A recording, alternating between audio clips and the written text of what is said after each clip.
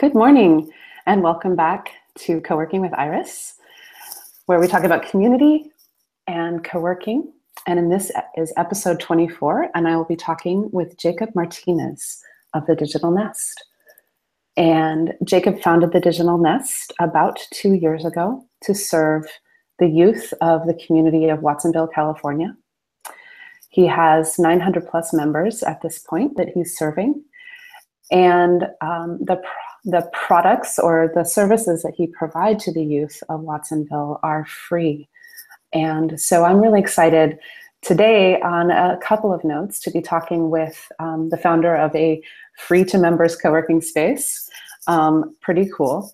And also mission-based co-working, really solving a societal problem through the co-working model, which I really believe is something that we can do in the world. We can solve a lot of the problems that we have in the world through accessing the co-working model. So I'm really excited to talk with Jacob today, and let's go ahead and get started. Welcome. Thank you, Iris. Thanks for having me. Yeah, thank you for being here. So please tell us your co-working story. So I am the founder of Digital Nest, which is out of Watsonville. It's for youth ages 12 to 24, but we predominantly work with youth from high school to 24. We launched this back 2 years ago, but it was based upon 8 years of work that I was doing prior that was funded through the National Science Foundation to build a IT and computer science workforce here in this country because of the lack and the shortage of highly skilled CS workforce. There was two things that kind of, over the course of the 8 years that I was kind of wrestling with and saw, and one was that outside of our program, which is 1 day a week in schools, there was very little access to technology on a consistent basis for youth. And this was not just happening in Watsonville, this was happening across the country. So you would see programs start or camps start that would come up, a week-long programming camp or coding camp, and then it would disappear. And then, or you would after-school programs, but during the summer there was nothing. And so kind of thinking to myself of like, what if there was a place that was consistently there for youth, that any day of the week that they could show up and get access to a space. And then the second thing that really sparked the Digital Nest was I was taking kids on field trips to places like Google and Facebook and different companies throughout Silicon Valley. And those environments were so rich and engaging and exciting. And the kids just loved to be there. But we'd bring them back to their schools where there were rows of desktop machines with big old clunky headsets and teachers that didn't know anything about tech and weren't inspired to teach tech. So complete opposite of what industry was doing. Right. So I kind of thought to myself, what if we took that model of an IT company and applied it to youth tech centers? And what if we were there every day of the week? And that's what sparked the Digital Nest back in 2014. Wow. And so the Digital Nest is free for members. How did you go about funding it? Yeah, so we are our nonprofit, 501c3. Watsonville is a community that's pretty low income, and so we knew that whatever we created had to be free. Mm-hmm.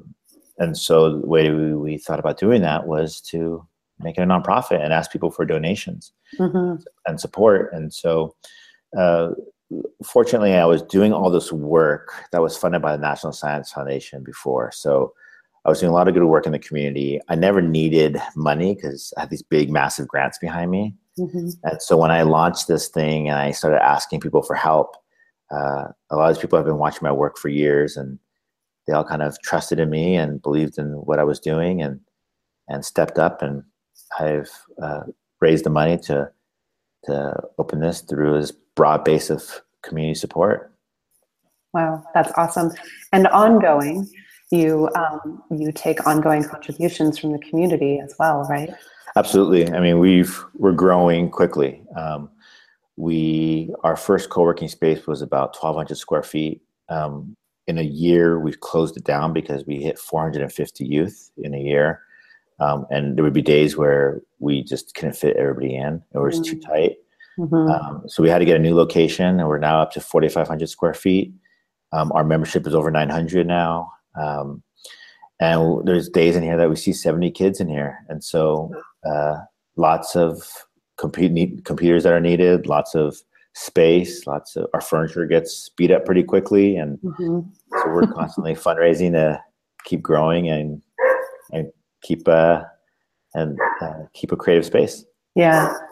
Please excuse my puppy in the background. He's outside, but apparently he's going to bark a while. So, so you provide youth training and workspace to the youth. So tell us how that model works. So if I'm somebody coming in, I'm 14 years old, I show up for the first time, what happens? Yeah. So we are open for youth, high school to 24, and or 12 to 24. So if you're under 18, you come in, you go through an orientation. You have to get parent consent to being in the space. There's an application process. No one gets denied. It's just a step we wanted them to go through to, so that we're just not registering a bunch of kids and just never showing up. They're putting some work into becoming a member. They come into the space and they go through an orientation. They learn about how to work in the space and our culture, because our culture is really important. It's you walk in here and there's 30, 40, 50 kids in here.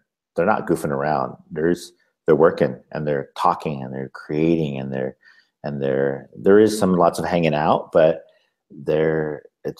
people are being productive in this space. And so we have steps for these to go through, because we don't want them to just come in here and take this place for granted and just hang out. They understand this is a professional workplace. And so who provides the training and how do you source the trainers? Yeah, so what we started to do was we have the base of what we do is provide safe space, access to co-working space. We have, just like a tech company, we have free food, and we get a product from Newman's Own Organics, and we have a chef that preps meals for us every week, and then we have access to technology. And at the second level of what we do is provide training, and we provide training for local workforce needs. So we've been working with a lot of local industry around what are the challenges you're facing in terms of finding talent, and what are the skill sets that they need to be eligible for like a entry level job at your company. And so once we identify those needs, then we build out our training to address those needs. So we have three major career pathways, and a fourth one that's pretty emerging. The first is digital arts and technology, which is all our Photoshop, graphic design, videography. The second is web and IT, which is our programming. We teach through a few different languages, computer programming, as well as web design and networking. And then we have our people, which is training youth on how to be in marketing, or those are for our people. So the ones that are interested in marketing or communications or project management. And then we have a fourth around ag technology. And so we do a lot of the in-house training, but we're heavily reliant on volunteers to come in and bring their subject expertise in here and their professional expertise. And so we've had people from like Apple and Google and Netflix come teach classes, and then local small design firms and graphic artists. And, yeah. Wow, that's awesome. And so what made you cut off the age of the member at 24? A couple things. Developmentally, that's a really important age to continue to work with youth. And then we also wanted to capture those youth that were graduating from college. What you see in communities like Watsonville, and these are low-income communities, is we have a lot of kids that are really successful in high school and go off to college. There's an example I have of this young woman who was one of the top students at the local high school, got into UC Berkeley, graduated from UC Berkeley, and then she moved back home into her single-parent household. Her mom was a harvester, a field worker. So she moves back home because she wants to be close to her mom, but her mom doesn't have a professional network. Mm-hmm. Her mom doesn't know how to introduce her to people or get her into companies. I met this young woman when she was on her way to go apply for a job at Target. So here's a Berkeley grad that Mm-hmm. can't find a job because she doesn't have any into like any connections, any professional network, struggling to find work, And so we went up to the age of 24 because we see a lot of youth that are 22, 23 that are struggling with that. And we had to cap it at some point, just because it would, we don't have so many resources. Mm-hmm. Wow, that is, I didn't even consider that. It was sort of a no-brainer, to serve the 12 through high school, and I really understood without needing to get much information about why that population needed to be served. But the 18 to 24-year-olds, and really those 22 to 24-year-olds, that's so fascinating. I can really see that that experience of coming out of college and then being like, going back to your small town that you came from or your small community that you came from and really wanting to be part of your community because Right. that's home and not having any way to do so. Right. So, yeah, that is really powerful. And I know it's been interesting that the community has really rallied behind the Nest. And so I tell our members, you're one person away to getting to work at Twitter. Right. If you're a young person, you're like, I'm really interested in getting a job at Google. We know people at Google and we can make that connection, and so this network that they didn't have, just being a Digital Nest member, the community, even the local community, they all know Digital Nest. And so if a youth was to say, oh, I'm with Digital Nest, there's their door. There's a crack in the door that gets opened for them. So it's been, I wasn't expecting that when I opened this, the importance of the professional network, but it's becoming one of those things that is growing and just really, really impressive with the Nest. Yeah, that's wonderful. And so how do you measure the impact that you have on the lives of your members? What metrics do you use for that? So we're looking at skills attained. So, and then we can attribute those to, then we can assign those to their resume and making them more competitive for local jobs. Ultimately, we're trying to get kids employed. And so we have currently 7 youth that have found jobs, which is really good for being open for less than 2 years. Yeah. We've including have one at Facebook now. Nice. Yeah, and these are all these college grads that didn't have the network. Yeah. So we have 7 youth that are employed, and there's ways to measure economic impact of people's salaries and of getting good paying jobs. And then the other thing we do is when we train these kids for like, let's say, web design or graphic design, they're not building websites about their favorite celebrity or sports team. We assign them a real local client. So we have businesses in the community, small businesses coming to us for technology support. And we assign our youth to work on them, on those on their website. So some of our measures that we're looking at too is how many businesses we can support, how many websites we could build for companies, for small businesses. And then there's some numbers out there you could run on the impact of a website on a small business.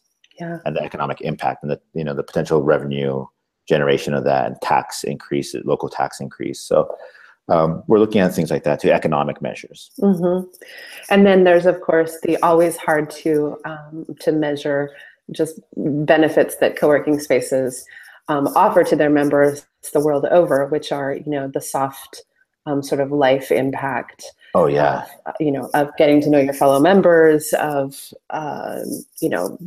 sort of life-changing stories that we all know. And one thing, one of my community managers just told me, she was she's relatively young, in her early 20s. So she still remembers high school. And even as a college student, she remembers that personal bubble that youth in our community have around.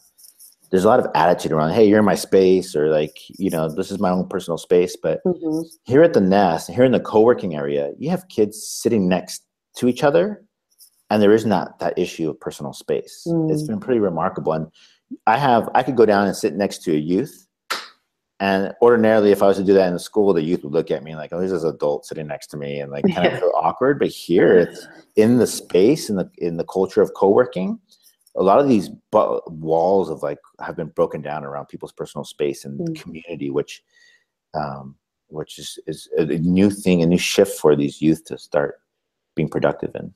Wow, that is wonderful. Yeah. I love that. And so, what is the demographic makeup of your membership base?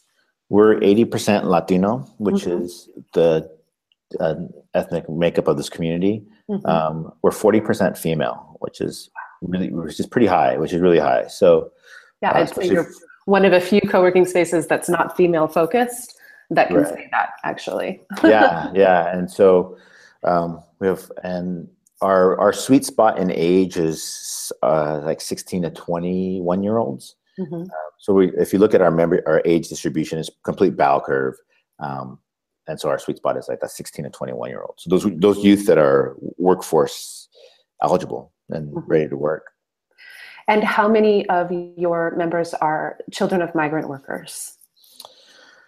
Or of farm workers? I should probably not subgroup those, but children of farm workers. Yeah, we don't ask that question directly, but we did ask. We had a focus group of about 20 that we surveyed around how much of your income is dependent upon agriculture. Mm-hmm. And there was a resounding like 70% of them had were relying on some of their income coming from ag. And so we can associate that with them, having a family member that's out in the field doing work or involved in some ag company. Mm-hmm. Packing or something. Yeah.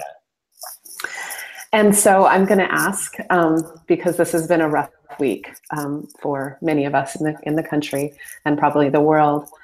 How did your students, or how did your members, what was the mood, I guess I should ask, on Wednesday morning? It was tough, it was tough on the staff. Mm-hmm. I think the night of the election, a lot of our staff were in a massive texting back and forth and talking about our work and the importance of our work. And then Wednesday morning, it was pretty quiet here in the morning, but once that bell rang and school was released, we had kids coming in hugging us. Mm-hmm. We had kids coming in crying. So we decided to do just like a ad hoc circle and just create a safe space for people to speak and share or listen. Mm-hmm. And we had about 20 to 30 kids that participated, and staff as well. And there was definitely tears shed, and our youth are pretty political and sophisticated. And we had one youth that was talking about how the work that we're doing here is so important because so much negativity gets put upon our culture. So many bad things are spoken about about our culture, and what's not spoken about are kids like the ones we have here in the nest that are doing and creating and contributing to the economy and supporting small business and sparking ideas of entrepreneurship and interfacing with adults at a professional level, right? And these are predominantly Latino youth, and so this youth was talking about this and the importance of what we're doing here, and how we need to focus our energy on being productive and producing and showing the world what we as a people are capable of doing. Yeah, that's amazing. I mean, the service that you provide any day is, I think, crucial and really important. And at the same time, in this time of uncertainty, who knows what's coming next, but having a safe haven of the adults to turn to, of the staff to turn to, I think is so powerful and so needed. So that takes me to the question of, what are your plans for the nest moving forward? Yeah, when I launched this, I like to think big, and I like to. My vision of this was big, and I saw this as a solution for rural communities, not just in California, but across the country. Those communities that don't have a lot of resources, that don't get a lot of focus. Um, I have a need to build their economies, and the digital nest can help build the skills and the workforce and to help build the economy. And so um, we're looking at how do we replicate this, and what's that model look like. And so we're going to have our first little experiment in 2017 by opening up a center in Salinas, California, which is about 30 minutes from here and about 45 minutes south of Silicon Valley. It's a big community. It's over 100,000 people, so it's not rural, but they're the salad bowl of the world, and most of the big produce companies are based out of Salinas and the surrounding area. So we're looking at how do we create these centers in communities that are all those communities between San Francisco or San Jose and Los Angeles, all those communities that kind of down the central California that are struggling economically.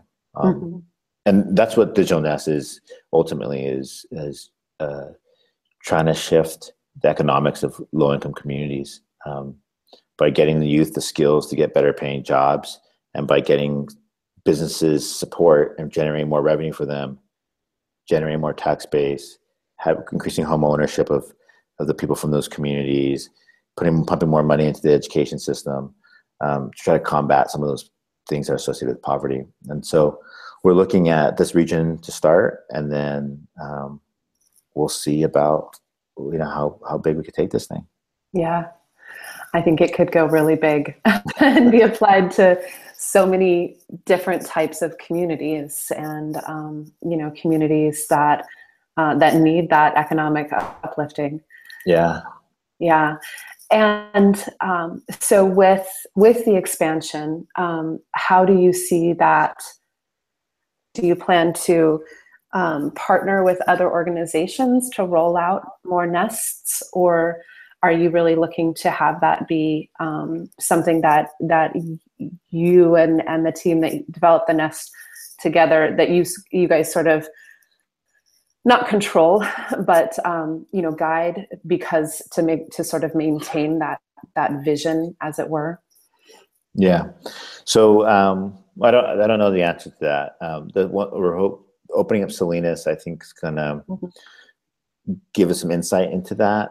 But it's only 30 minutes away, right? So it's easy for my staff to get there and back.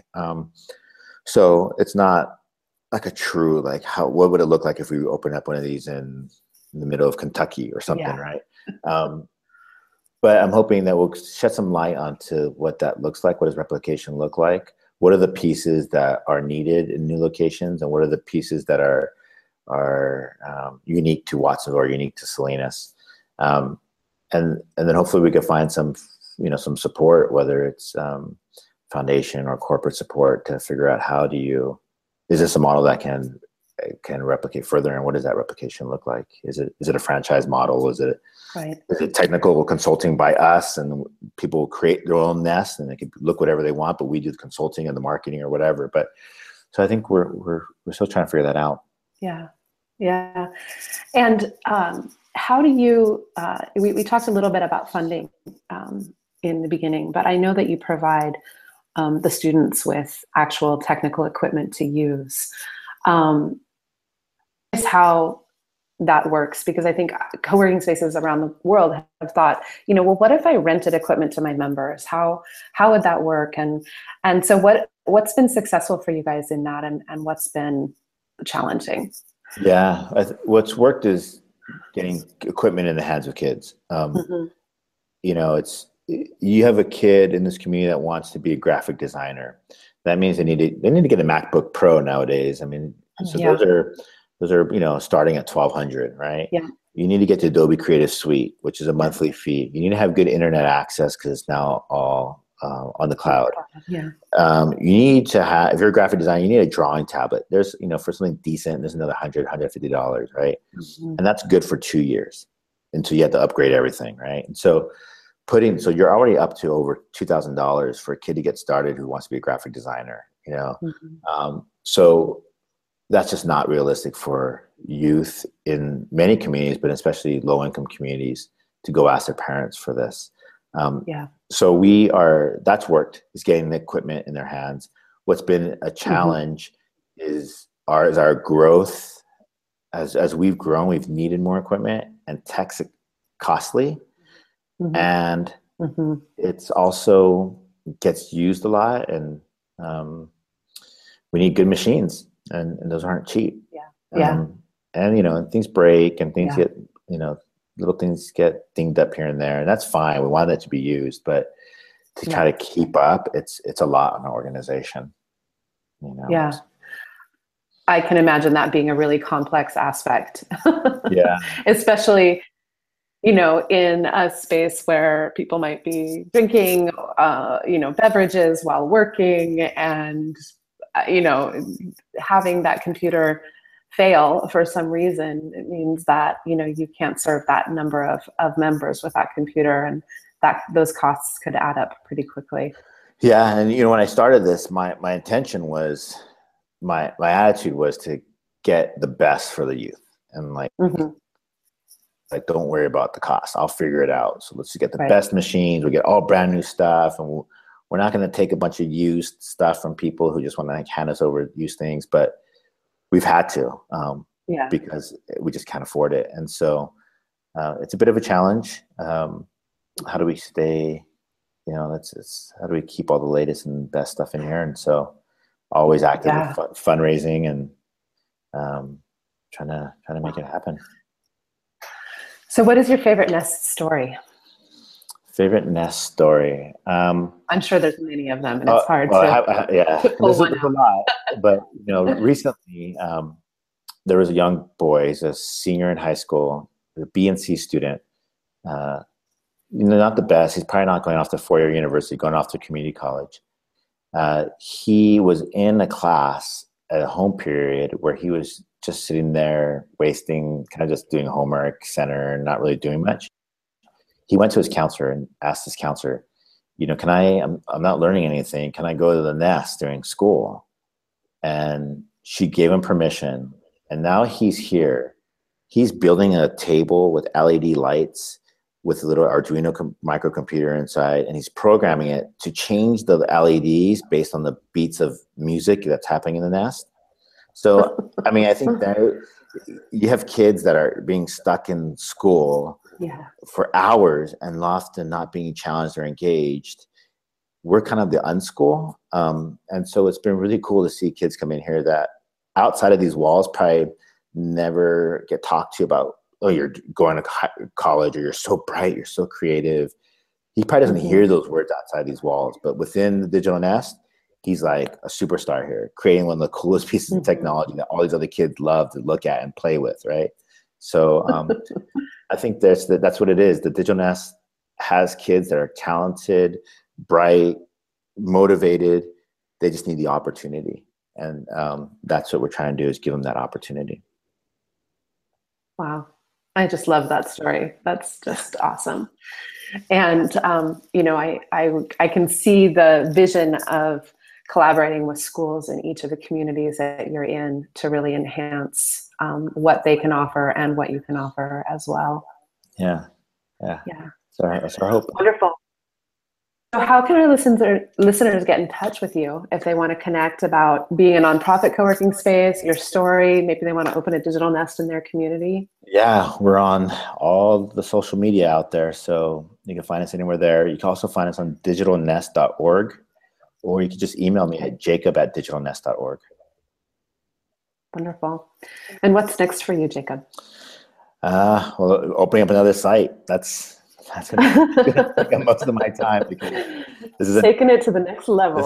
another experiment of how do you do this in a community that that's kind of new to us. So it's going to be a challenge, but we're excited, and it's just opening the doors to more kids. So we're excited. Wonderful. Well, Jacob, thank you so much for joining me today. It was just lovely talking with you, and I'm so thankful for the work that you're doing in your community. It's really heartening and world changing. Thank you, and yeah, I appreciate it. All right. Well, thank you for joining us today.